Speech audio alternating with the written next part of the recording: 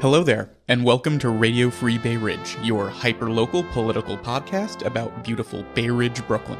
I'm Dan, and joining me again in the studio today, our favorite transportation wonk, Brian. Long time no see, Brian. Hi, Dan. How are you? Thanks for having me here. It's been like a week or something? Yeah, something like that. This is the second time I've been in your studio since you remodeled, and I am enjoying the place now. I like the sofa. Last time I was here, I tried to be a little bit more upright, sitting up, posture, things like that. No, you are leaned back. This episode is something you are comfortable with. Exactly. Because we promised in the last episode, we need to go into this in a lot more detail. Yeah, it's a big issue. In the last episode, we said this was going to be a short one. This one's going to be long. Well, don't scare people off too soon. First, we're going to do a little bit of history, and then we're going to go into literally all the possible things you could do on a street to make it safer. But why the heck are we doing it? Well, there's lots of reasons why we're talking about it right now. I mean, obviously, it's an important subject. We should definitely be talking about this all the time as much as we can, especially as long as people continue to get hurt and killed on such a regular basis. So what's bringing this into focus? There's been a lot of political activity on this topic, for one thing. In particular, our new state senator, Andrew Gounardes, ran on street safety as one of his main issues in the campaign last year. Also, there's been some activist organizing outside of the electoral sphere as well. A lot of groups have been taking their own action. One big development that's coming up next week is a street safety town hall. And it's being organized by our councilperson, Justin Brannan, right? Yeah, that's right. Councilmember Justin Brannan, Congressman Max Rose, State Senator Andrew Gounardes, and Assemblymember Mathilde Frontis. The dream team. They've been working a lot together lately.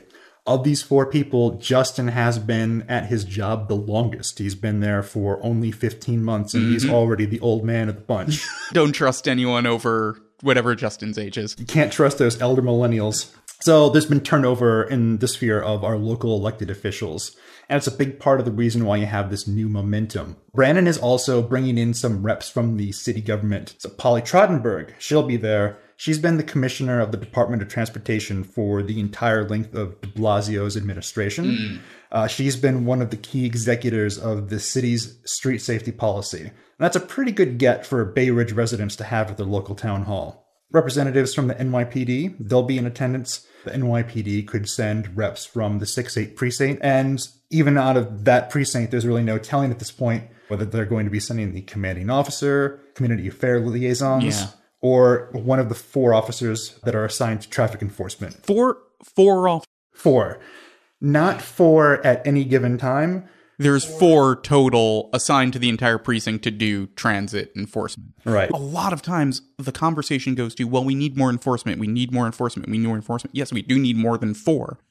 There are ways of making streets safer that don't require more enforcement. But before we get into that, what's the exact date on that town hall? Wednesday, March 27th. It's going to be at PS 264. That's right on the corner of 4th Avenue and 89th Street. Nice and central. Nice central location. It's between 2 subway stops. They've got a nice big auditorium there that's ADA accessible. It's going to be 6:30 p.m. So a little bit early, but at the same time, they were originally looking at 6 o'clock.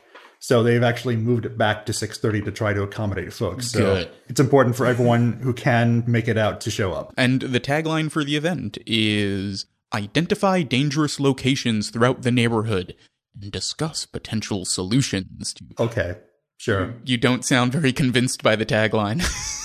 So look, we already know where the dangerous locations are. I mean, to start off with, anywhere where cars are sharing spaces with cities is a problem area. We are going to talk about the areas where the DOT has studied, and they've identified that they are more problematic than other areas. The corridors that you're looking at in this area are 4th Avenue, 86th Street, and also 8th Avenue. The DOT has already done a little bit of work in these areas. Yeah. Not as much as they could have, but they've screwed around a little bit with the walk timing signals and things like that. The point is, for now, is that the DOT has been studying this problem in Bay Ridge and Dyker Heights and all across the city. New York City has been bucking a pretty bad national trend. Road fatalities, pedestrian fatalities going up all across the country. New York City's been going the other way. It's been going down. And some of that has to do with lowering the speed limit, but also the street design changes that have been happening. So the DOT, they've demonstrated that they know what's going on and how to fix it. They want to keep doing that, and they want to do more of it. It was like a day ago that like Polly Trottenberg said that for bike lanes specifically, but I bet this applies to most street design, is the issue isn't the funding, the issue isn't the money, the issue isn't the DOT wanting to do it, the issue is the process of getting all of these groups on board, community boards, local city council people, business owners, and that's what's slowing this down, not for lack of innovation, but because it takes a lot to educate an entire neighborhood as to why and how exactly these little changes are going to make things safer and why it's necessary. So there's a couple of ways this town hall could go. It could very well be a step in solidifying political support for the changes that are needed to make the road safer. And that's really just what you were talking about. There is broad and deep support for a lot of these initiatives, but it's not universal. So some of the changes are going to result in inconveniences that some of the driving folk would rather do without, particularly if it slows them down. So the other thing that could happen is that the opportunity to turn all of this into a rudderless shit show, that would be the other possible outcome. You end up with a lot of complaining about red herrings, like pedestrians crossing mid-block and wearing dark clothing at night. Please, no, like everyone's looking at their phones kind of bullshit as to why this is happening. We're definitely going to hear that at least once or 3 times next Wednesday. And look, I mean, I've lost track of how many transportation committee meetings and pedestrian safety meetings that I've been to that's devolved into car crash victim blaming. And it's car crash. It's car crash, not car accident. This isn't a car whoopsie. It's serious. Anything where a multi-ton vehicle has suddenly come to an abrupt stop. So how do we want to start? Well, I'd like to start with a little history. Where do we begin? Robert Moses, Peter Stuyvesant, the Lenape settlements. How far back are we going? I was going to go to 2013. Is that okay? I really wanted to go with Peter Stuyvesant's leg being blown off by a cannon, which is why he preferred driving. Well, you have my Halloween costume to look forward to then. There we go. All right, so 2013 it is. So at the time, 4th Avenue was getting a lot of attention from the city. It was coming during a time when Queens Boulevard was earning its tabloid name, the Boulevard of Death. So the city government was getting serious about fixing it. This ugly, exhaust-choked, pollution-choked traffic sewer doesn't have to be the destiny of these thoroughfares that, they're running through the hearts of our cities, the hearts of our neighborhoods. These can and should be great streets, which is, that's what they were calling capital the program. G, capital S. Exactly. So 4th Avenue was supposed to be one of these great streets. So at the time, it was a 6-lane road through Park Slope and Sunset Park and a 4-lane road in Bay Ridge.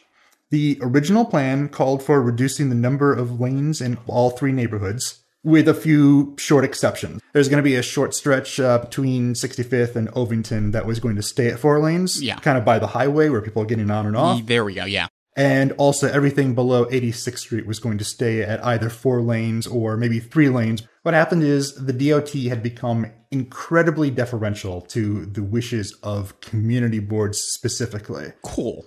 So in Bay Ridge, you had CB10 taking a look at this. And they did something that the other 2 boards or the other 2 neighborhoods didn't do. They took the proposal and they tore it piece by piece, a line item vote instead of doing a vote on the whole proposal, up or down all at once. So that's not how design works. It's not. I like Van Gogh, but I don't like the blue. Yeah. So, you had these things that were relatively non-controversial. So you had adding higher visibility crosswalks, putting a curb bump out at a few of the intersections, striping a parking lane. These are things that passed with flying colors. I don't think unanimously, but the key element of the proposal for Bay Ridge, the reduction of lanes from 4 to 2 through the heart of the neighborhood, that was shot down. So you only had 4 members on the board voting in favor of it. By the way, Andrew Gernardus, he was a board member at the time, and he was one of the 4 people voting in favor. So his commitment to safe streets has gone back a long time. It didn't just start with this last campaign. The big aftermath here is that Sunset Park has seen a big drop in injuries on 4th Avenue the past few years. The injuries on 4th Avenue were half of what they were in 2013 when it was still 6 lanes in Sunset Park. Yeah. In Bay Ridge, the injuries haven't gone down at all. You think about these changes that we could have had. the people who didn't have to get hurt, but got hurt anyway. It kind of goes back to this rudderless shit show back in 2013, and now we're still trying to get everything pointed in the right direction. But I'm assuming everything is sunshine and lollipops in Sunset Park now, though, right? They love it. Yes, everyone universally loves all safety changes ever. And that never happens. Never. So, yeah, you have lots of people who are still complaining about it. I was going to some of their board meetings about a year ago, and you still had the people on the board who are still very upset about it and complaining about it. You go to random meetings, and someone will bring it up. I was at a meeting of CB10 earlier this month. They're talking about some street changes that are coming to 1st and 2nd Avenue in Sunset Park. And even then, you had people bringing up what happened to 4th Avenue and just how awful it is now and how the traffic is so bad. But you know what?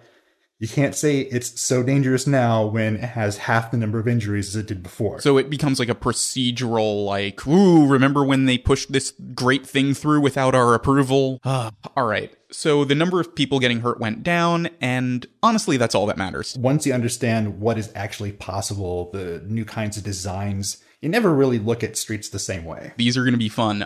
So what can the DOT do? Let's dig into that. Yeah, so the number one thing that has to be done is getting people who are driving cars to slow down. Yeah, Justin Brennan, slow the F down. It's true. Research is really startling. When a person is hit by a car going 20 versus one going 30 versus one going... Yeah, if you get hit by someone who's going 40 in a car, you're probably going to die.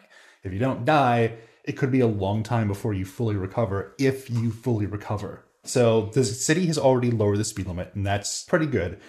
And there are other cities, particularly internationally, that have lowered their speed limits even further. So particularly on residential streets, you could conceivably be looking at speed limits of 20 miles an hour instead of 25. So not necessarily the avenues, not 5th or 4th or 3rd Avenue, but 83rd, 84th, 85th Street. Those are places where you might want to look at a lower speed limit. Realistically, that's probably not going to happen, but it's just something to keep in mind that lowering the speed limit really did work, and getting people to stick to the speed limit will work even better. Yeah. And there are areas in Bay Ridge where it is not 25. I know it's like 30 or 35 just on like that like southerly version of 8th Avenue just before you hit the highway. As a general rule, any place where the speed limit was 35 before the speed limit change, it's going to be 30 now. Hey, at least now, with minor exceptions, no one goes over 25 miles an hour, right? 100% solved. Lots of people go more than 25 miles per hour. Yeah. So we acknowledge that, drivers are going to go faster, which is why enforcement and signs are things that we're not really going to be talking about today. We're going to be talking about design, things to make people go slower or psychologically induce them to go slower and make things more survivable. So I got to start off with something that really annoys me, and it's U-turns. They delay traffic. They happen in crosswalks. When you have the light, they come out of nowhere, and it's just a dick move. Is there anything we can do to encourage people to actually go around the block like a sane person? Caltrops? That would also affect pedestrians. Is that outside of the scope of the... I think caltrops are outside of the safety part of our... Okay. One thing to note is that in New York City, U-turns are illegal in commercial districts. So that's not the case in most of the country, but it is here. And honestly, U-turns aren't a big target for street safety as far as I know, but... yeah, there are some of the design concepts that can limit them as a side effect.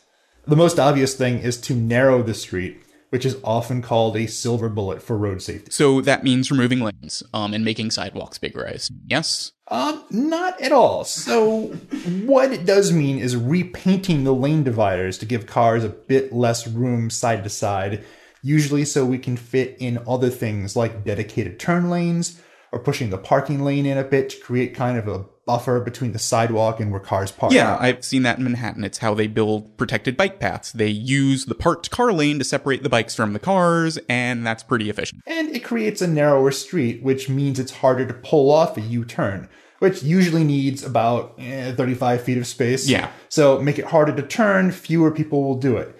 No enforcement's needed for that. Just design the street to not encourage it. Okay, but aren't Bay Ridge streets and stuff already pretty narrow? Okay. So now we have to talk about the actual width of the streets. So most travel lanes in New York and nationwide are about 12 feet wide. And It was a mistake to make them that wide. Okay. So smart cars are only 5 feet.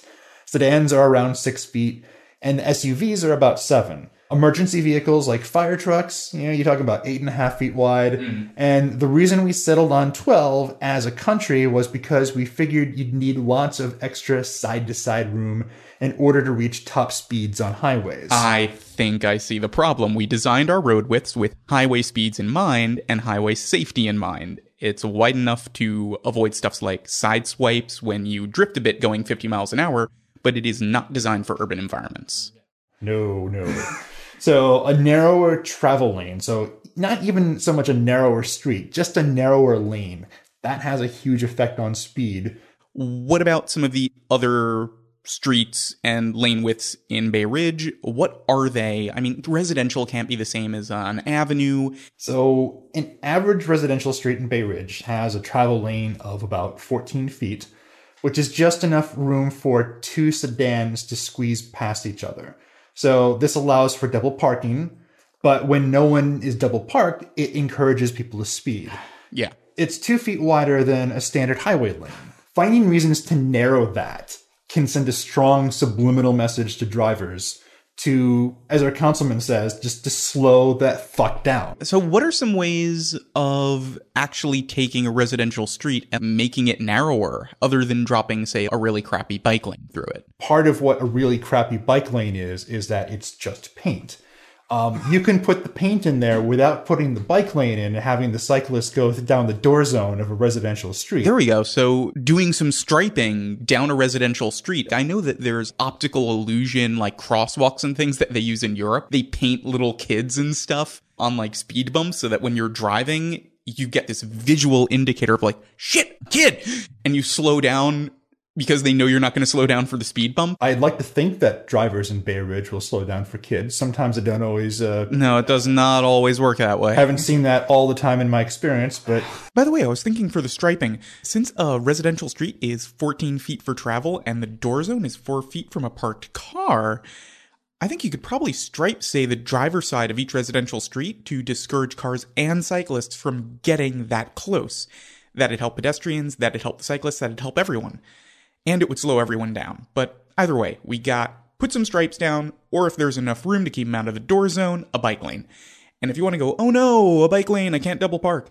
The ticket is the same for double parking as it is for blocking a bike lane. It's $115. Plus, it's the exact same enforcement group. Nothing's going to change in that regard.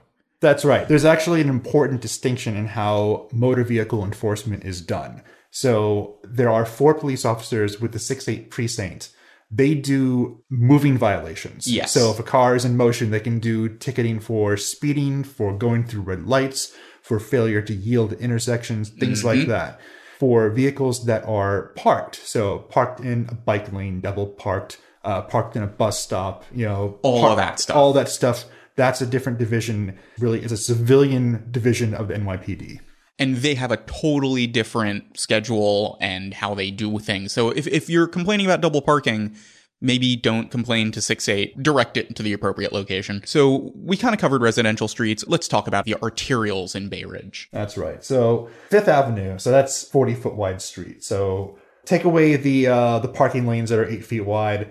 That leaves 12-foot lanes for traffic going north, 12 feet for traffic going south. All right, so can that possibly be smaller? Honestly, that width is about spot on for one important reason. So it's buses. Buses are much wider than the other vehicles that we were talking about before. They really need the 12 feet of clearance, especially when there is another bus coming in the opposite direction. So 5th Avenue isn't really a great candidate for narrowing the lanes. Okay, what about 3rd Avenue? That's interesting. So that's a whopping 50 feet wide. That's 10 feet wider than 5th Avenue, and it's, other than 4th Avenue, as commercial avenues go, that's the widest one. And there's only one lane in each direction, so you're looking at travel lanes that are about 17 feet wide. So that is a great candidate for a road diet. Yeah, and we chatted about that in the last episode, a little bit earlier in this one. We narrow the lanes, we make some extra space. We could put a turning lane in, right? You can do lots of things with the extra space. If we narrowed 3rd Avenue into 2 12-foot lanes in each direction, we'd have 10 feet of space left over. So that's there's a lot you can do with that. So, yeah, a dedicated turn lane, pedestrian islands at the intersections where you have high foot traffic, like Bay Ridge Avenue, Bay Ridge Parkway, 86th Street. Yeah, that's actually something that we haven't talked about, pedestrian islands. What are they? So they're exactly how they sound. If you've probably seen them, it's basically a sidewalk that's put halfway across a crosswalk in the center of the street. The key benefit is shortening the crossing distance for pedestrians trying to get across the street. If you've got a 50-foot wide street, all you have to do is get 25 feet at a time. So yeah, it's smaller chunks, and you can safely look in the other direction while you're safely on one of those pedestrian islands. There are some pedestrian islands I've seen in like some other cities in the United States, and the idea is that you have to make a little bit of a turn facing oncoming traffic for the next lane to make sure that they look the right way when they're crossing that street. There are a lot of little things you can do with those pedestrian islands that dramatically improve safety, and you get that by pausing people between streets. And on top of that, there are knock-on effects of pedestrian islands, one of which that I've seen is cars have to take turns much more slowly than they otherwise would have to. Yeah. So a slow turn means that you have a better reaction time as a driver. So there's a concept in street design called points of conflict. So every time a car drives across a path that someone else might be using, whether it's someone on a bike, a pedestrian, another car, that's a point of conflict. It's a place where a crash can happen. And turns usually have the most points of conflict. Oncoming traffic, pedestrians in multiple directions, cars coming from the side streets, all sorts of stuff like that. Yeah, and I imagine that pedestrian islands have a huge effect on the worst drivers. Unlike narrowing a lane or bike lanes or paint or whatever, these are actual obstacles in the middle of the road. Drag racing, people willfully breaking the law by speeding. Those pedestrian safety islands can straight up total your car, and it is not a suggestion. No, that is not telling them to slow the F down on Twitter. That is basically threatening their car with, physical harm. Yeah. So actually, multiple drivers in Garrettson Beach crashed into the pedestrian safety islands when they were installed there last year. And those islands were made out of rubber. The DOT can lay them down as kind of a test pilot pedestrian islands really quickly and cheaply. Yeah, and I imagine they got pretty upset when they were installed. But seriously, what were you doing? You're going so fast, you rammed straight into a big island where you shouldn't have been. And I know some people got their, cars stuck, the wheel went over and just, kept spinning and they couldn't get out of the pedestrian islands.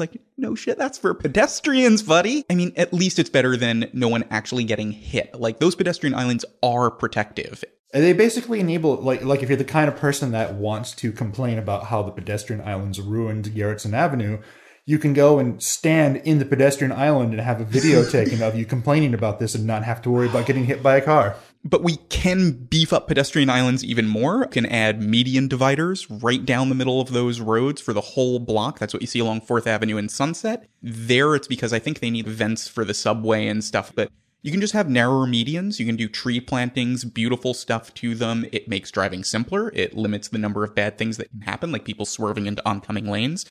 When you consider the thing that got us into this traffic mess was giving cars too much space on our roads to begin with, you'll see that most of the options are about giving them enough space to safely get through and not much more than that. Mm-hmm. So, for example, when you narrow the street to make more room for pedestrians, that's called a curb extension. Mm-hmm. So one variant is called a pinch point. All right. Pinch point sounds a little bit painful. It's when you expand out the sidewalk in the middle of the block. So taking away a parking space on either side and narrowing the road a little bit. It's a choke point mid-block that you need to slow down on, or at the very least, it reduces the time that a pedestrian has to spend in the street while they're crossing the street. They're great for creating mid-block crossing points on low-volume streets, though you can add markings and street lights for high-volume spots. So there's already one of these on 86th Street across from Century 21, but the smaller, less intrusive ones are also valuable too. So think about 68th Street along Owl's Head Park, where there are lots of mid-block entrances and exits to the park. Yeah, I imagine you could even combine them with fire hydrants. By the way, is it still a pinch point if it's not on a corner and not mid-block? I mean, I see those all over the place too. So that's a bulb out. Or, you can call it a neck down or a curb extension or a gateway. There are lots of different names for them, but they accomplish more than just a pinch point. It strongly discourages double parking at the start of the street. Doesn't completely eliminate it. I've found some creative double parking maneuvers out here in Bay Ridge. I found one at like 6 a.m. in the dead center between two bulb outs, literally just blocking the entrance to the street. Yeah. Hey, they discourage it, right? And it keeps visibility to street safety improvements like traffic lights and stop signs and all of that. It keeps that clear. You can't like park a big van right in front of the crosswalk, basically. And that's something that protects pedestrians while they do a common thing, which is walk into the street past the parking lane so they can look down the street and check for oncoming traffic. Yeah, so this is also an example of a design where they figured people already do this, we should protect them while they do it. And fundamentally, by doing something like that, you're making a pedestrian-focused change to your street rather than a car-centric one, which is ultimately better, I think, for the city as a whole. Yeah, so why aren't these things absolutely everywhere? So some crossings are already pretty narrow. But the main reason is that some streets have bus stops right next to a crossing. So you want the bus to be able to smoothly pull in, so you don't want to block that approach with a bulb out. All right, so what about those things where they build the sidewalk out to meet the bus? Doesn't that mean that you don't have to kind of pull in? That's called a bus bulb. That's where you push out the sidewalk past the parking lane. Usually you only do that if there are two lanes in a single direction so cars can pass, especially if there's a dedicated bus lane. That's not feasible on 5th Avenue, for example, but it would be doable along 4th Avenue south of 86th Street or on 86th Street itself. Yeah, because there's a lane for cars to like pull around it. So what do you call it for what we have now on like 86th or 5th Avenue where the bus pulls over? A curbside pullout. All right, so that is where a bus kind of pulls in. A bus bulb means they kind of stay in the lane and they stop. Doesn't that slow traffic? It does, but depending on the traffic levels, not by much. So if you have under 700 cars per hour, one lane is enough. All right, so on 86th Street, if they're under 700 cars an hour, they can just go around. So while that might slow down traffic a bit, a bus bulb is going to speed up the bus service quite a bit since they don't need to constantly merge and unmerge into a travel lane. The sidewalk, you can raise it up to the exact height of the floor of the bus. And that makes boarding and unboarding, especially for mobility challenged people, a lot faster on a bus. And like the subways, boarding time is one of the biggest things that you can improve if you want faster bus service. So being at a bus stop takes 22% of the time a bus needs to complete its route. Ooh. For comparison, being stuck at a red light is 1% less than that. So cutting bus stop dwell time, that gives the bus more time to actually be moving. And bus bulbs are a great way of doing that. Throw priority signaling into the mix where lights are pressured to change green if a bus is approaching, and you can really improve service with some small tweaks. So a bus can clear up traffic by, like, how much? Well, so even a half-full B1 bus means 20 cars are no longer adding to traffic. And honestly, probably not adding to parking pressures either. Getting more people on a bus is one of the best ways that we can alleviate traffic now. Immediately. Yeah, and without digging new subway tunnels or weekend track work, a few slabs of concrete, a few traffic signal tweaks, a little bit of extra paint, get a bus lane in wherever you can. If you're looking for something with an immediate impact, that's a great goal, which is why it's a priority for a lot of transit engineers and advocacy groups. I like the traffic signal thing you mentioned, though, the pressuring the lights. Yeah, if you have a bus lane, you can even have a bus lane only green light. So that gives the bus 3 or 4 seconds to get ahead of traffic. Okay, so you can do that for bikes and pedestrians too, right? Yes, you can. And in some places they do. A few of the intersections on 86th Street, 4th Avenue, 5th Avenue, Fort Hamilton Parkway, you see pedestrians get a head start. You also see this on 4th Avenue up at 72nd Street, maybe some other intersections as well. All right. So for a bus signal, do you need a dedicated bus lane for a bus traffic light? No, you don't need you don't need a bus lane for a bus signal. I mean, we have all sorts of signaling devices for cars in the left turn lane, cars going straight. There are already in some places, bicycle specific lights. So you can do this with buses as well. And you can cool. you can utilize a queue jump. That is exactly what it sounds like. It's letting buses jump in front of the line of traffic at intersections. Basically make a temporary bus lane out of a parking lane by taking away a few parking spots at the crosswalk. And it might already be a bus stop, which means that it's already there and the bus is already kind of primed at the crosswalk to move. Right. So that lane would get its own signal. But the thing is that temporary bus lane wouldn't continue on to the next block. The bus merges immediately on that green, and it has a couple of seconds to do so. It gets ahead of all the other cars that are queued up. You could actually do this on Fifth Avenue. Only one lane in each direction. You could get the effect of a bus lane, and you could get buses actually moving not just the same speed as cars, but faster than cars. But on top of all this, how do we keep assholes out of these lanes, whether it's trucks doing deliveries or just your run-of-the-mill dipshit? In 2018, last year, the DOT finally got the authority to use camera enforcement for bus lanes. So it only applied to 16 specific bus routes, and that should definitely get expanded. So it's a lot of manpower to police an entire bus route, and that's where camera enforcement, automated enforcement, can play a big role. But since it's a limited number of routes, the MTA mostly chooses to enforce its select bus service routes, which it's trying to boost ridership on. It'd be great to see not only school zone speed cams, which Gennardis, I think, just passed the bill for to boost it up to 750, but to get bus lane enforcement as well. That's something the Senate can do. Yeah. The state also prohibits an even simpler solution: put dashboard cameras on buses. This is definitely something Gennardis can push at on the state level if he chooses to. So Andy Byford, who's the president of New York City Transit within the MTA, he's made a plea for them, this past November at one of the MTA board meetings. Okay, so this stems from that same law. That means, I think school buses can't have cameras on them to document drivers that speed past them when they have their stop signal on. Yeah, so the bill allowing that has been waiting in the assembly since this past summer. It passed the state Senate, and even our state senator at the time, Marty Golden, supported it. Holy Marty Golden supported a camera-based traffic enforcement law? The worst person that you know just made an excellent point. I mean, I feel like I need to take a drink. So, bus cameras should be a slam dunk. There isn't even a hint of a bill allowing that, sadly. That's another good reason to attend the Street Safety Summit on the 27th and ask our elected officials about it. But even if we do catch scofflaws, even if we put cameras on these buses, there is one group that really can't be persuaded not to double park, and in my opinion, that's trucks.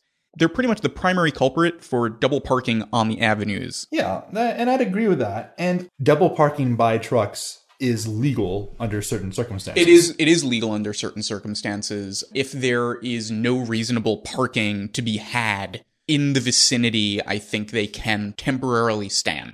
I forget how much room they're given in terms of determining what's reasonable. I think it might be 50 feet. It might be 100 feet. There's another factor at play there as well, and that's that they're doing a much better service for the greater good by delivering cargo to our retail stores than, say, the typical car that's parked on the side of the street, which, on a commercial avenue, maybe that's a vehicle that's turning over every 30 minutes to every 60 minutes. It could also be just some random jerk. Yeah, exactly. That's basically squatting in what's supposed to be a 2-hour limit spot. Those trucks are definitely helping out the local economy, so it's hard to get too upset at them. Are you going to go to these individual drivers and tell them that, no, you can't do this? You're basically telling them that they can't do their job. So there are ways of designing to help them out. You would create delivery zones. They're also called CVLZs, commercial vehicle load zones.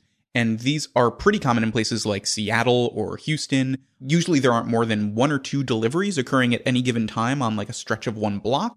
So about 3 parking spots tops that could easily handle 2 vans or 1 large semi-truck. And to park there, you just need a special permit. And Vision Zero doesn't really address couriers and truck drivers. They're also walking and handling heavy loads right in the middle of the street pretty frequently. Yeah, you're right. It doesn't. And there's very little data on worker injuries and pretty much none on near misses. There are some alarming studies on how dangerous commercial vehicles are to road users.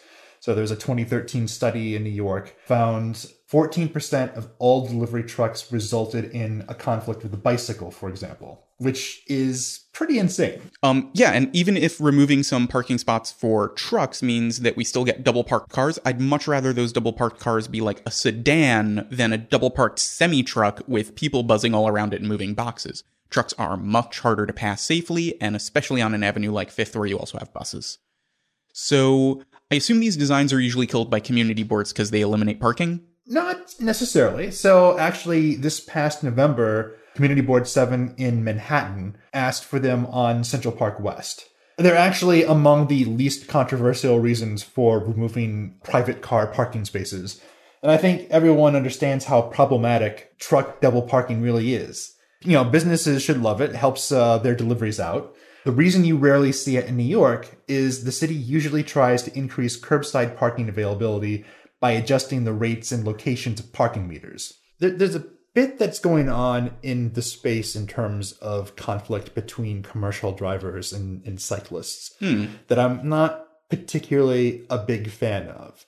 And it's not that I enjoy going down the street in a bike lane and coming upon a box truck or a FedEx truck. That's one of the more stressful things that I will encounter. But at the same time, as a city and as a populace, we're not really giving those drivers the tools that they need to do their job without creating those conflicts. What we should be targeting is the fact that we're not giving them the tools to do their jobs in a way that's safe for other road users. Yeah, and there are entire advocacy groups that are about urban freight delivery. The last mile trucks are always going to be a thing. Maybe not cross-country trucking, but always locally. And I know that one of the things that the city has been doing lately is off-hour deliveries. They're testing, I think specifically in Manhattan and downtown Brooklyn, they're incentivizing early morning and late night deliveries. They are trying to get delivery companies and businesses to sign on to doing deliveries when traffic is low, usually with a monetary reward, combined with emphasizing where they'll save money in fines. I know the big sticking point, though, has been getting store owners to accept deliveries that late. They'd have to be in their store super late to accept those deliveries, or they'd need to be okay with the deliveries happening while they aren't there. That's called an unassisted delivery. So usually it's not outside. It's in a keyed or key code enabled vestibule to a business where the delivery people can't actually get further into the store, but they can lock things up in the front. So that does require some design changes, mostly to the existing building stock and how we design stores.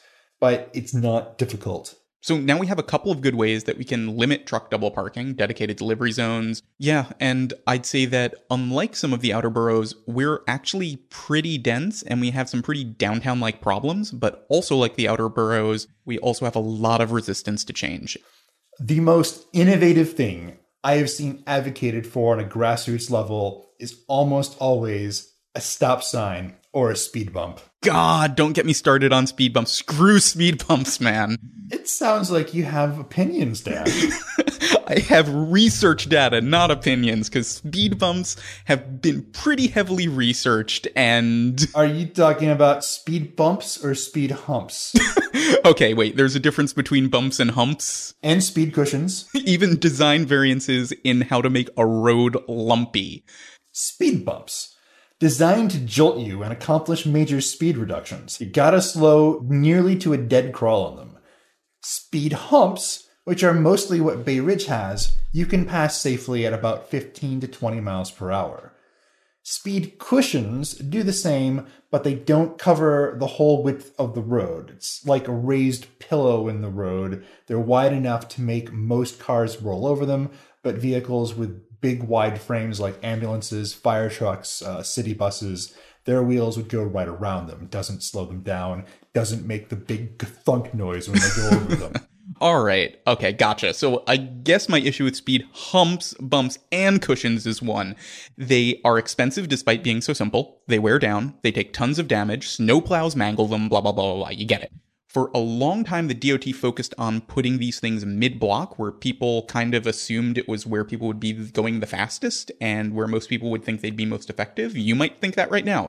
But the design element shouldn't be slowing down cars where they're the fastest. It should be about slowing them down near points of conflict, places where they can hit people. So usually a mid-block speed hump would slow a driver down, and then they'd have a half block to make up for what they now think is lost time, or to beat a light ahead of them so they speed up often faster than if there was no speed hump at all.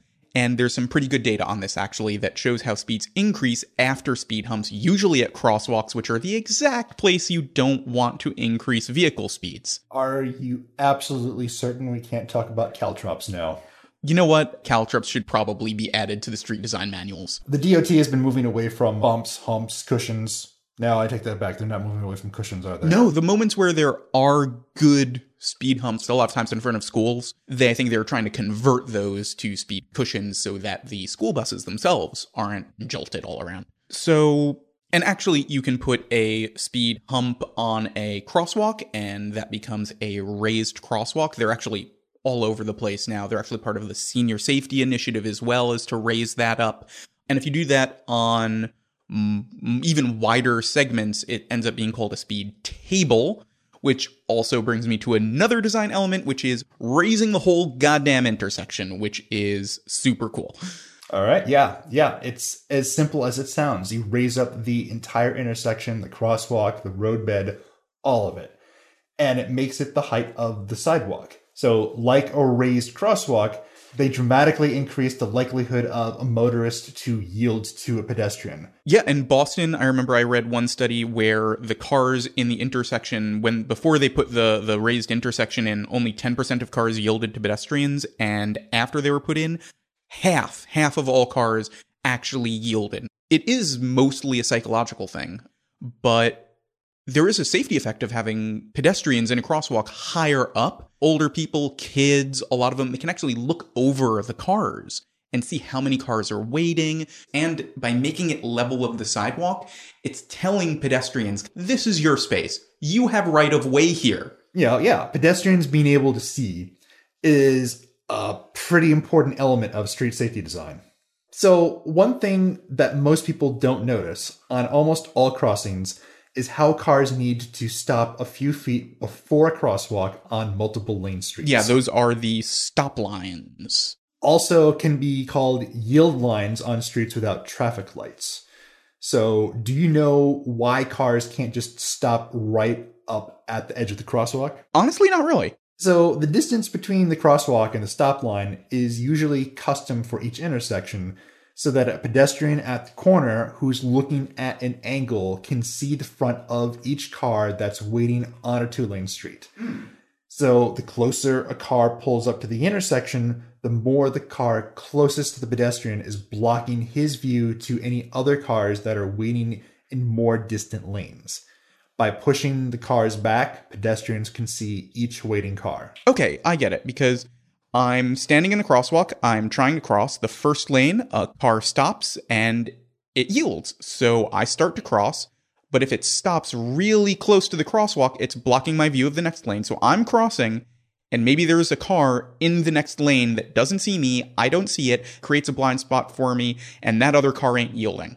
And that's a fatality, or at least a serious injury. At least stop lines are a design that we already have. And, they could be made better. So, 91st Street and 5th Avenue. Yeah.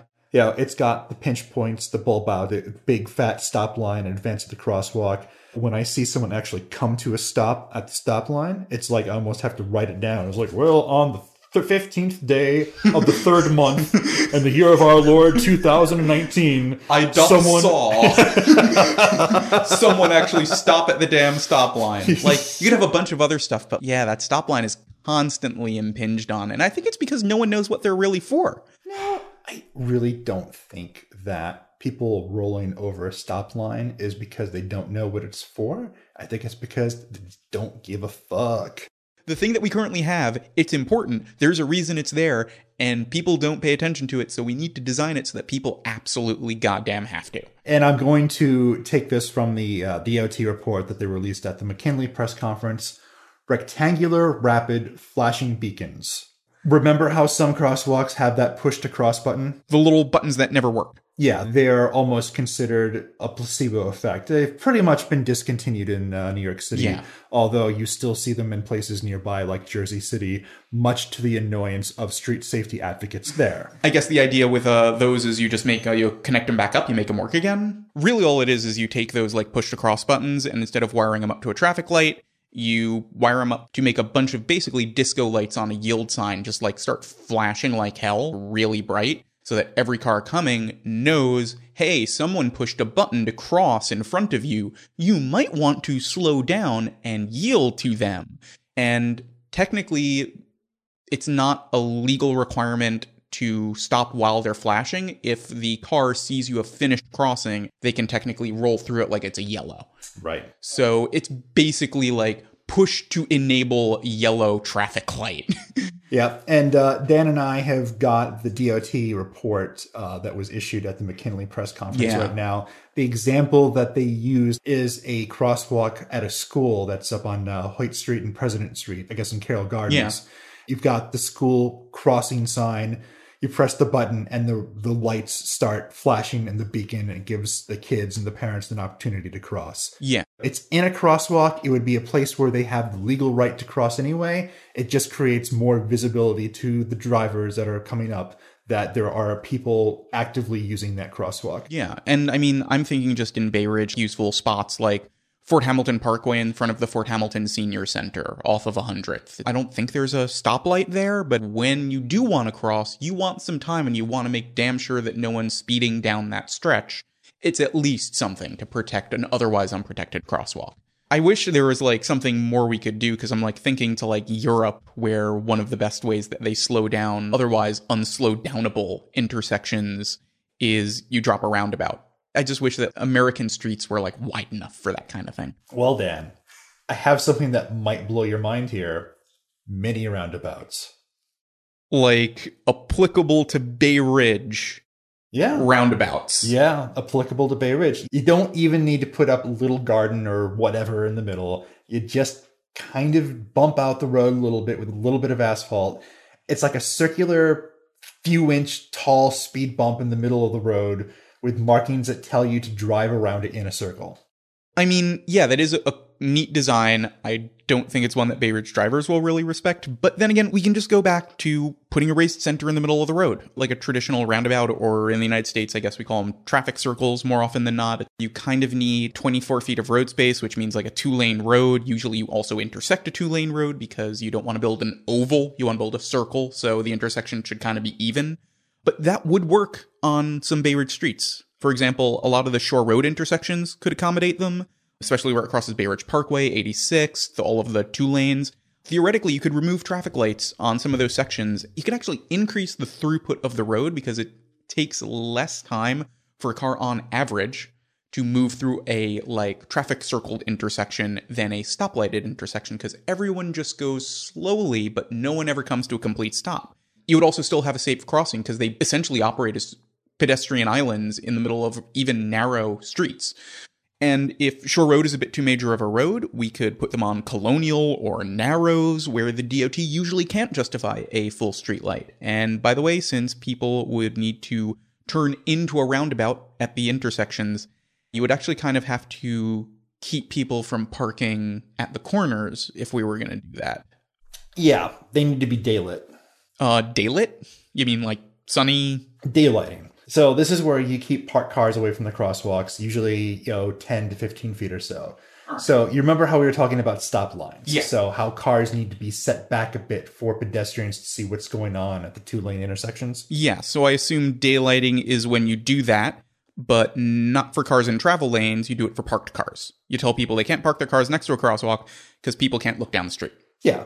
So it's another way of accomplishing what a bulb out does. So a bulb out lets you walk past the parked car lane, lets you look down the street. So daylighting is when you do that on smaller residential streets. So pedestrians don't even need to walk past any parked cars in order to see, and more importantly, to be seen. Yeah, I can see that as super important on intersections without traffic lights.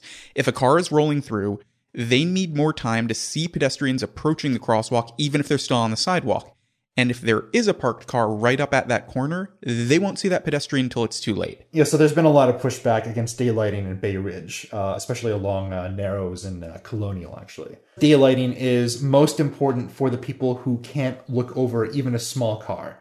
So kids, daylighting, bulb outs, all that visibility stuff. It's important for kids. Yeah, these are precisely the kind of people who are most at risk from even a slow-moving car. I never really told anyone this, but if you cross Bay Ridge Parkway at 8th Avenue, right opposite McKinley Park, you see some flowers that are always attached to the chain link fence by the highway. And that's for my friend Ivan. He went to elementary school with me. He went to middle school with me, but not high school because he was hit and killed walking home from McKinley Park. I was a half a block away. I saw him die. He was dragged. He got caught in the wheel well of the car. And I just simply don't get how people think that their convenience is more important than someone's life. A lot of the people who are advocates in this kind of space, they are advocates because something bad happened to them or someone that they loved. So the organization Families for Safe Streets, like, that organization has basically the worst membership dues imaginable. Pretty much everyone in that organization has lost a close family member or friend to traffic violence like this. And I don't actually have that. That's not why I've gotten involved in this. But I'm exceptionally paranoid of the fact that someday this absolutely could happen. It almost seems statistically likely. Yeah. Just at the rate of injuries and fatalities due to car crashes in America today, that, it will happen to me or someone that I care about. And, it's something that kills more people than gun violence does. Yeah. And I know that there are people who get a little bit sensitive about the comparison because they're always having that thrown in their face by the gun nutters. And no one takes the things that the gun nutters say seriously. We already know that they're making the arguments in bad faith. It's not because they all of a sudden want to do something about car violence. It's because they want nothing done about gun violence, just the way that nothing is being done about car violence now. Yeah. As our friend and your co-host Rachel has pointed out before on Twitter, when we say that there's a problem and then someone else comes along and says, hey, here's this other problem, that doesn't make zero problems. That makes two problems. So, I just, I don't want to wait around for the day when it happens to me before I start doing something. Yeah. And I know that we're going really long on this episode, but it's because this is something that is one of the most likely things to kill someone in Bay Ridge. And it's not something that can be taken lightly. It has killed tons of people in Bay Ridge. It's going to affect many more. It's going to take a long time to get systemic change because it's about building and concrete and mortar. And we all have to kind of get on board with what this means and why the people who are working on this stuff are experts. They are people who know what they're talking about. And we can't just backseat drive street safety. We need to get everyone in the driver's seat and understand what the rules are and what the science is, because this will save tons of lives. I can't imagine a single unelected kind of semi-government position that can save more lives than a community board's transit committee. I genuinely can. It's lowest barrier to entry. Most people you can genuinely save. And I'm astounded that it isn't used to greater impact and frequency. It's depressing.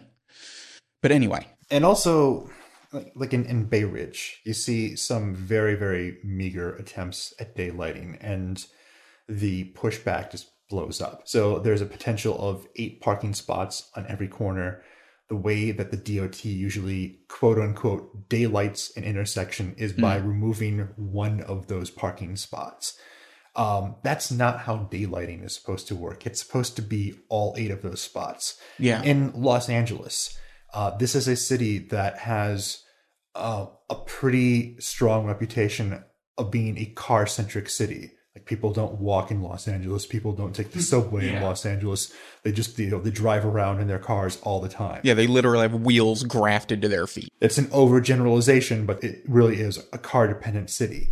It's also a city where daylighting happens on every corner That's the way it is. That's the rule. There's no parking on the corner. Any one of those 8 corners, there's no parking there. Yeah.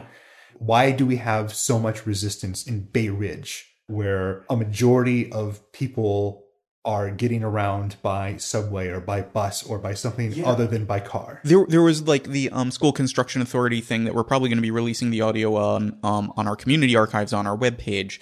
And there was just so much resistance to this one guy, Noah, who Noah's awesome, but he just got up and was like, why are we like basically shitting on the idea of this school for a minority of residents who drive? Everyone flipped out. And I just wish I was there to just like lean into a microphone or something and be like, according to census data, including Diker Heights, only 25% of residents drive. The rest are public transit. And even if they're taking the subway or the bus, how do you think they're walking to those places? You know what? After that, I just want to say a word that's fun to say, that is also a transit design element that I kind of like. Chicanes.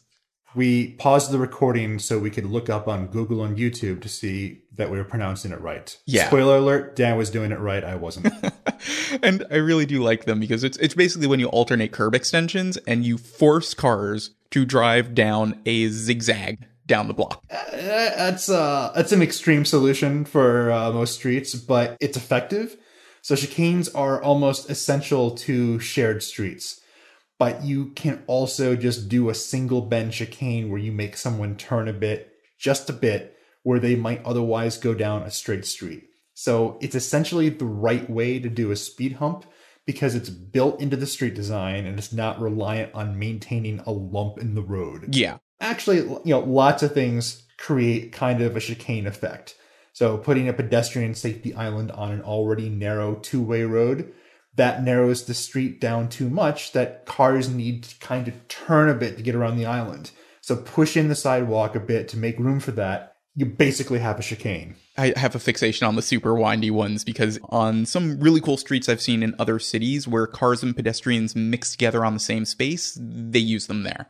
So what they do is they slow down the cars, and that's how you create a shared street, which is a street that doesn't have any distinction between a sidewalk or the roadbed. Without traditional markers like curbs or tree lines or asphalt, drivers aren't lulled into the belief that they own the road. They drive slower, they usually throw in chicane elements like tree plantings and stuff that undulate to remind drivers that it isn't a straightaway, but the cars usually slow down so much that it basically becomes a pedestrian plaza at the same time, and it's kind of like the dynamic you see in old-timey movies where pedestrians or cars are all hanging out on the road, making eye contact, actually being human beings to each other, dynamically giving each other the right of way. Yeah, and if you think that busy streets can't handle that, I mean, East 43rd Street in Manhattan, right next to Grand Central Station, that's already a shared street. It was announced back in 2017, and the pilots were so successful, it was fully funded and opened in 2018. So Flatiron, that'll be the neighborhood that gets the next one. Yeah, and one of the big things shared streets do is focus on having a specific road not be a place you drive through, but it's still a place you can make a destination or a starting point. Yeah, so cars have to go slow, much slower than the speed limit, and the design forces them to do that. So it discourages through traffic. But yeah, it still lets you park, get to a driveway, or drop people off. It just strongly encourages cars to use arterials and discourages them away from driving down entirely residential roads all the time. Yeah, and the only reason to be on a shared street block is to actually do something on that block if you're driving. Yep, and it reclaims the street. So stickball can make a comeback. I think Bay Ridge should support that for that reason alone. But also, stores can expand out. Everyone loves the street fairs, right? Yeah, let's just make those permanent. Yeah, on residential streets, it can be a great way of revitalizing stores that are around the corners, the ones that are off the avenues. They usually don't get much foot traffic, and it can be a lot harder for store owners to keep those afloat. So yeah, actually stores can already kind of reclaim space like that if they want to go through some bureaucratic hoops. So it's called the Street Seats Program, where a store, usually a restaurant or a business that needs seating, they can claim the parking space in front of it and build a sidewalk cafe and seating area where the parking space used to be. So instead of private vehicle storage, we have something that is helping the local economy and just fun and beautiful to boot. That's right. Which brings me to the biggest street redesign element we can possibly do. Oh boy, I think I know where this is going. We're going to ban cars. We delist the street. That's right. I think we might have taken this episode a little bit beyond the line of what might be acceptable in Bay Ridge, but it's still technically an element in the toolbox. And there's a good way to do it, and there's a bad way to do it. So something that you see is that cities like Madrid have started banning private automobiles, within their city centers. Yeah. And they're seeing pretty dramatic increases in their economy. So it's not just a function of safety for pedestrians or cyclists or anything like that. It makes it attraction. It's an attraction, and it's a boon for businesses. That's a good way of doing the street delisting. You can still get vehicles in for emergencies, things like that. That's not ever going to go away. But it's just the idea that someone who's driving by themselves in a Chevy Escalade is going to hog the street, double park in front of the deli. That would be going away. Of course, there's also the bad way of doing it, like we've done here. We delist a street and we just turn it into storage for a car dealership. Oh my God, yeah, that one narrow diagonal street that's in the 90s, right? It's right off from 4th Avenue. Oh my gosh, yeah, that is delisted. It's not actually a street. It doesn't have a street sign or anything like that. But it's basically just still a road. It's inventory at this point. Jeez. The insult to the injury is it's also for a car lot. It's more cars than it was before. Womp womp. We are definitely ending this soon, but I do want to do one last thing that I think really no one could be opposed to, like a kind of a palate cleanser, and that's tactile paving. Repaving and installing tiles on all crosswalks, ideally on every sidewalk, that are just very slightly bumpy in a very specific pattern. Have you been to the Bay Ridge Avenue station since it reopened? I actually have not, no. So if you notice when you go there what they've done, and probably the only really important thing they did during that whole station redesign, like screw the standing benches and the USB ports, the only thing that I really cared about is that they put these tiles down that are kind of like grooved, channeled little tiles, and they start on the platforms and they go up the stairs and they go through the turnstiles and they branch out. You can literally follow this like grooved tile in a direction. And it's for people who have vision impairment issues, and follow the groove in the tile and it guides you all the way through the station. You can do this for crosswalks. You can do this for sidewalks. You can help people who are blind or visually impaired navigate all of the street safety improvements that you might otherwise put in. We have the little bumpy bits at the curb cuts, but that's it. There's just a lot more we can do for the vision impaired. At the very least, those weird intersections should be targeted for immediate improvement. So 94th and 4th, Marine and 3rd, all of those spots where the grid squeezes down into acute angles and you get closer to the bridge. Yeah. And, I really think that this has been such a really important episode, and we've really only scratched the surface despite how in-depth we've gone. It is always amazing to realize just how much thought and effort goes into designing something as everyday as a street, and how much better they can actually be. Clearly, a lot of street design is a visual thing, so that's why we were so fussy on naming things. So, if you want to know more, Google it. Yeah, the terms we've used are the terms that will pop up a ton of results. So, thank you for listening to Radio Free Bay Ridge.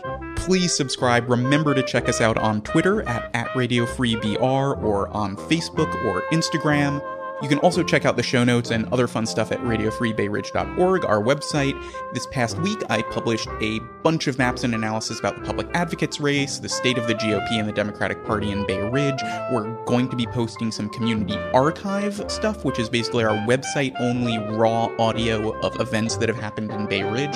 So we're going to be posting up 2 of the most recent School Construction Authority meetings, and you get to hear what the neighborhood thought about building a new school, and spoiler is not good.